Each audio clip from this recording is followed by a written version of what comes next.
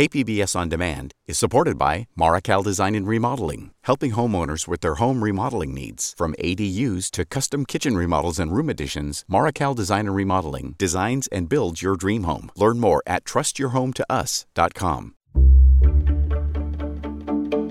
Good morning. I'm Annika Colbert. It's Thursday, November 11th. Oceanside gets a yes to mandatory de-escalation policy for police. More on that next, but first, let's do the headlines. There's now new rules for public comments at County Board of Supervisor meetings. Supervisors Nathan Fletcher and Nora Vargas say behavior by some members of the public has grown worse, especially in the last few weeks. It culminated with a man hurling insults at supervisors and a racist term at Public Health Officer Dr. Wilma Wooten. Fletcher says freedom of speech will be respected, but new rules must be put in place. Public comment will always remain a feature of local government. The ability of folks to come down and dissent and disagree will always remain a feature of local government. The new rules, which forbid loud, disruptive behavior, passed on a vote of 3-1. They go into effect immediately. The Sheriff's Emergency Vehicle Operations Center opened on Wednesday in the South Bay. This state-of-the-art facility will help both cadets and current emergency responders learn important driving maneuvers to protect both themselves and the public in emergency situations. The 40-acre facility cost about $32 million to build and created nearly 300 jobs. Santa Ana winds are expected today and tomorrow. Wind speeds are expected upwards of 45 miles per hour through the region's mountains and canyons. Temperatures west of the mountains will be 10 to 20 degrees above normal. According to the National Weather Service, these conditions will heighten wildfire risks to potentially near critical levels. The Santa Ana conditions are expected to be over by Friday afternoon into Saturday. From KPBS, you're listening to San Diego News Now. Stay with me for more of the local news you need.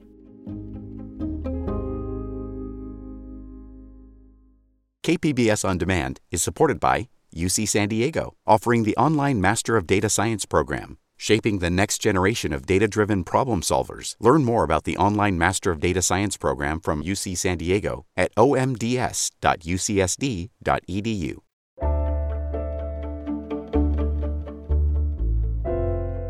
Community members asked Oceanside's chief of police to commit to a mandatory de-escalation policy at a meeting on Tuesday night. KPBS North County reporter Tanya Thorne has more. Oceanside's chief of police and his captains joined over 200 community members in a community meeting. The topic of discussion: the urgent need for a mandatory de-escalation policy for Oceanside Police. Oceanside's chief of police, Fred Armijo, was put on the spot when he was asked one question. Are you willing to change the de-escalation policy of the Oceanside Police Department? To which he answered, "Let me just be as direct as you deserve. The answer is yes." Community members are happy about the change, but say this conversation is only the beginning of many. Armijo says the change will go into effect in 30 days and police officers will need to pass a written test on the new policy changes. And that was reporting from KPBS's North County reporter, Tanya Thorne.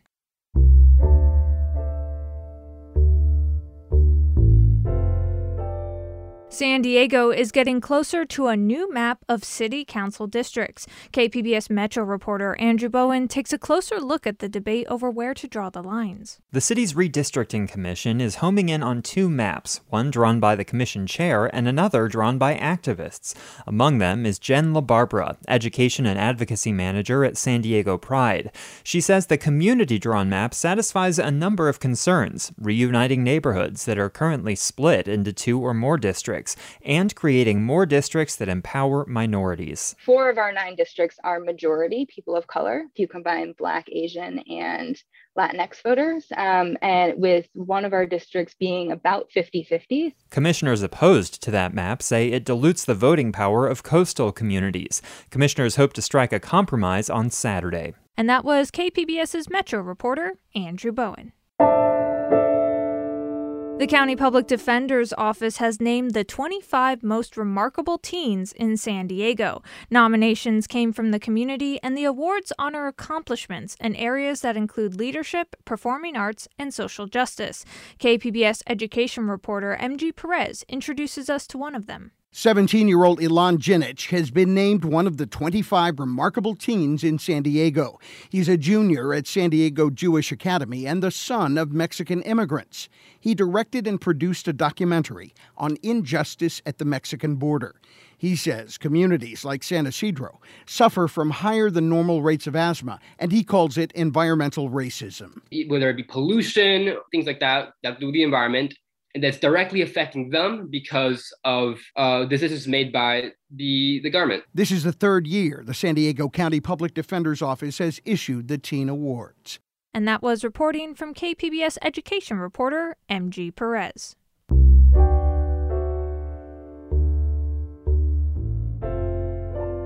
This week, the pharmaceutical giant Pfizer announced that they're seeking emergency approval for booster doses of their vaccine for people 18 and older. Meanwhile, the White House announced that at least 900,000 children between the ages of 5 to 11 have already gotten their first doses of the Pfizer vaccine. While the latest national milestone is encouraging, concern is growing here in California as COVID-19 hospitalizations are rising in regions with lower vaccination rates. The spike in cases ahead of the holiday season, combined with the ongoing issue of waning efficacy, continues to give residents pause about how the fight against COVID-19 is going and what lies ahead. With answers to some of our most pressing pandemic questions is Dr. Eric Topol, the director of the Scripps Research Translational Institute in La Jolla. He spoke with KPBS Midday Edition host Jade Hindman. Here's that interview. Can you explain Pfizer's latest request for emergency use booster authorization from the FDA? And how does this differ from prior steps in the authorization process? Well, the only authorization they've received so far are for people over 65 and those who have immunocompromised or comorbidity vulnerable status. Now they're trying to widen that and expanding it to everyone 18 years of age and older. Other countries have given authorization as such. For example, Canada, New Zealand, many others. But the U.S. has not come down in the age criteria as low as 18, and Pfizer has data now to support that.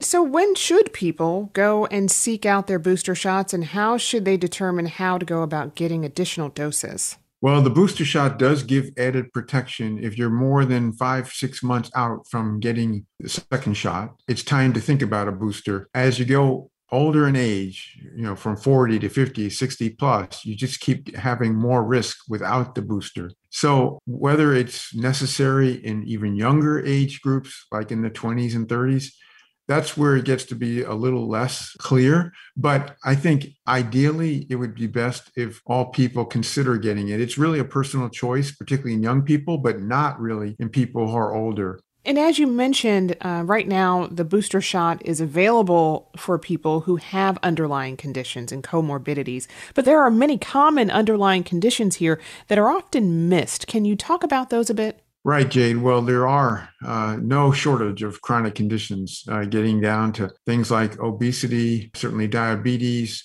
hypertension. There are the list of coexisting conditions is quite extensive. But even people who have no coexisting conditions, particularly as they get past age 50 and 60, they really ought to go and get a booster. Right now, what we've seen is that there's been some reluctance for people to get that. And I understand that if you've gone through a flu-like illness from your second shot, who wants to get a third one? But there's a lot of protection, and it's possible that that third shot could take us a long ways, not just another 6 months. So I think we should encourage these.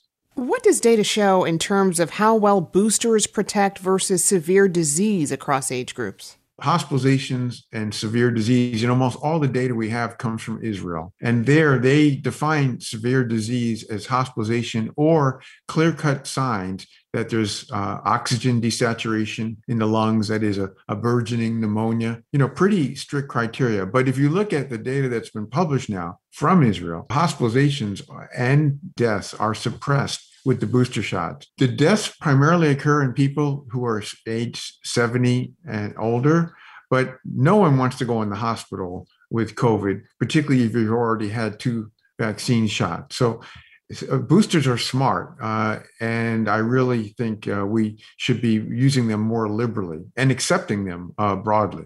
As we mentioned earlier, the White House is set to announce today that 900,000 children aged 5 to 11 have received their first dose. Are you encouraged by that number?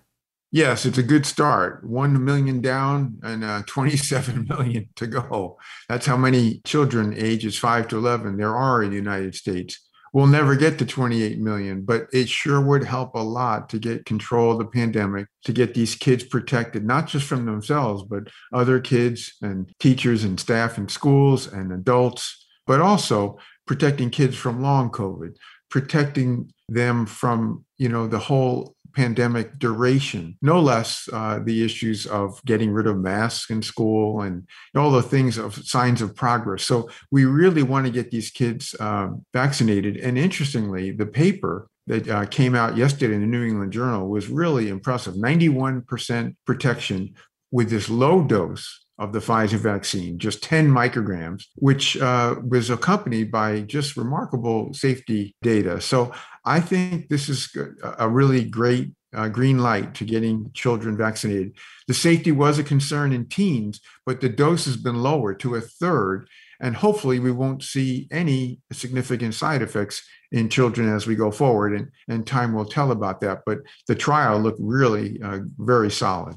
Do you think the impact that COVID can have on children was at all trivialized during efforts to get them back into the classroom? Well, yes. I mean, I think the idea that schools were closed for such a long period of time and there were evidence in other countries that they were able to stay open. We've had significant issues here in the U.S. and certainly in California. We haven't had rapid tests on a daily or frequent basis to help to know whether children and staff and teachers were okay to go in that day, which would be ideal. We still don't have them in nearly all schools. That would really help. But, I think if we can get the vaccination rates really high, we can get schools to be one of the safest places there are. Do you think we will eventually see a plateau in vaccination rates among children due to hesitancy, as we've seen with other groups? That is a problem. When you have adults that won't get vaccinated, it sure is unlikely they're going to have their children get vaccinated. So we haven't gotten that problem resolved in adults. And that's a serious matter in this country that's setting us up for trouble. We only have 58% of the population vaccinated. Even if we got all the children vaccinated, which is unlikely, we're still left way behind where we need to be to get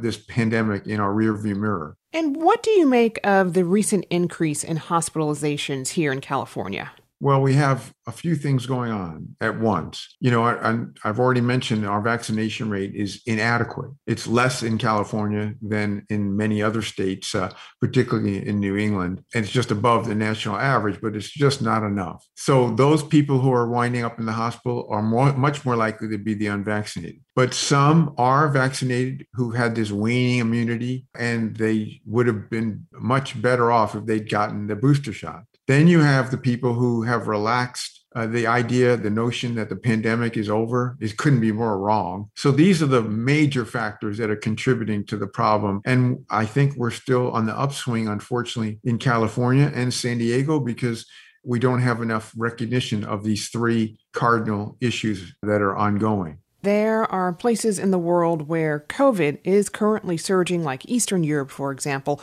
What's driving the surge there, and could the U.S. see the same as holidays and winter approach?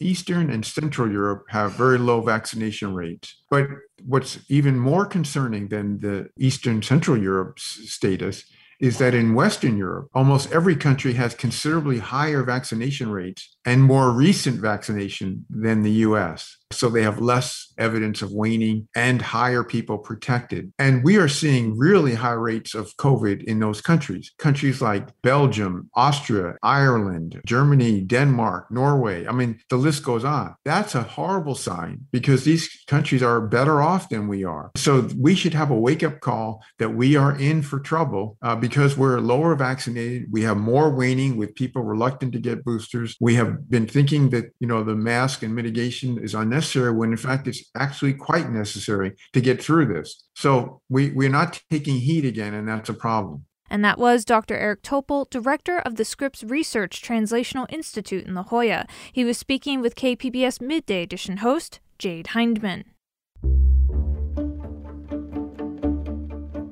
And coming up on the podcast, for this Veterans Day, we're bringing you stories of American veterans from American veterans. We'll have more on that next, just after the break.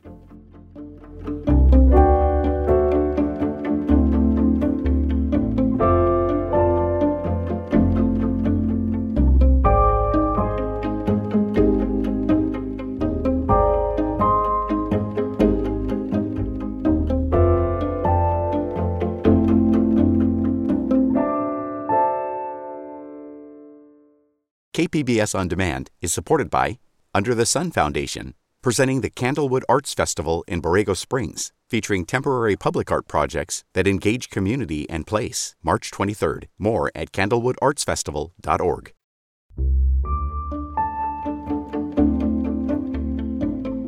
This Veterans Day, we bring you the story of an American veteran. It's part of a series of veteran stories from the American home front.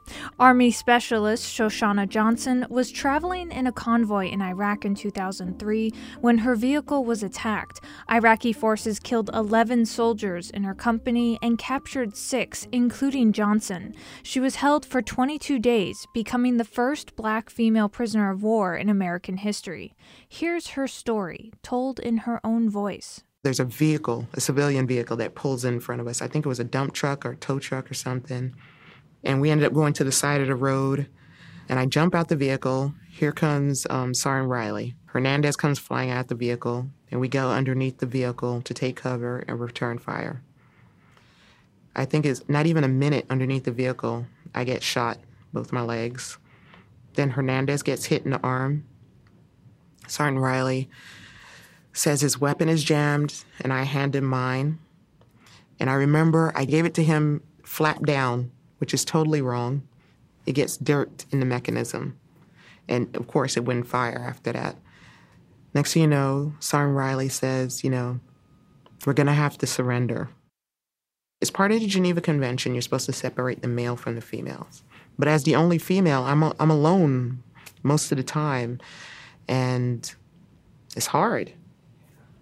The only human contact you have is, my guards, or the doctor would come in to look at my leg. Sitting there alone, having to think about everything. I went through everything I had ever done wrong in my life and apologized to God. And, thought about my daughter, and God willing, if I got to go home, what would I do with myself? And I thought of those who I knew were dead and wondered about the rest of them.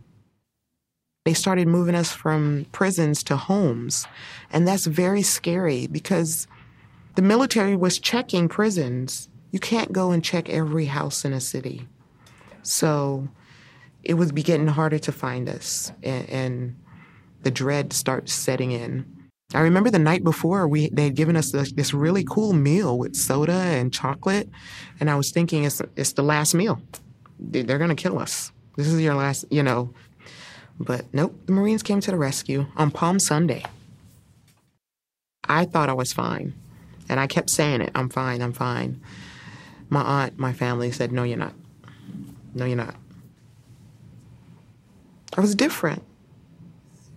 They expect you to come home the way you left. And that's not possible. You're not the same person. My parents are like, your daughter comes to us talking about mommy cries all the time and stuff. So they guilted me into being more diligent about my care. I get excellent care, and I still have issues. I've been hospitalized 3 times. In El Paso, they keep a military wing. We are all housed together and get our treatment together and so forth. And I think that does more for me than the actual therapy and the doctors. It's that structure of that military life back. That really helps more than anything because they understand like nobody else. I wouldn't change going in the military, being a soldier for anything in the world. The only thing I would change is that day. If If I could go back and unring that bell and have all of us come home, that's the one thing I would change. That's Shoshana Johnson, recorded by Insignia Films for GBH Boston. You can hear more on the PBS series American Veteran and the podcast American Veteran Unforgettable Stories. This excerpt was produced by the American Homefront Project. And that's it for the podcast today. Be sure to catch KPBS Midday Edition at noon on KPBS Radio, or check out the Midday Edition podcast. You can also watch KPBS Evening Edition at 5 o'clock on KPBS Television. And as always, you can find more San Diego news online at kpbs.org. I'm Annika Colbert. Thanks for listening, and have a great day.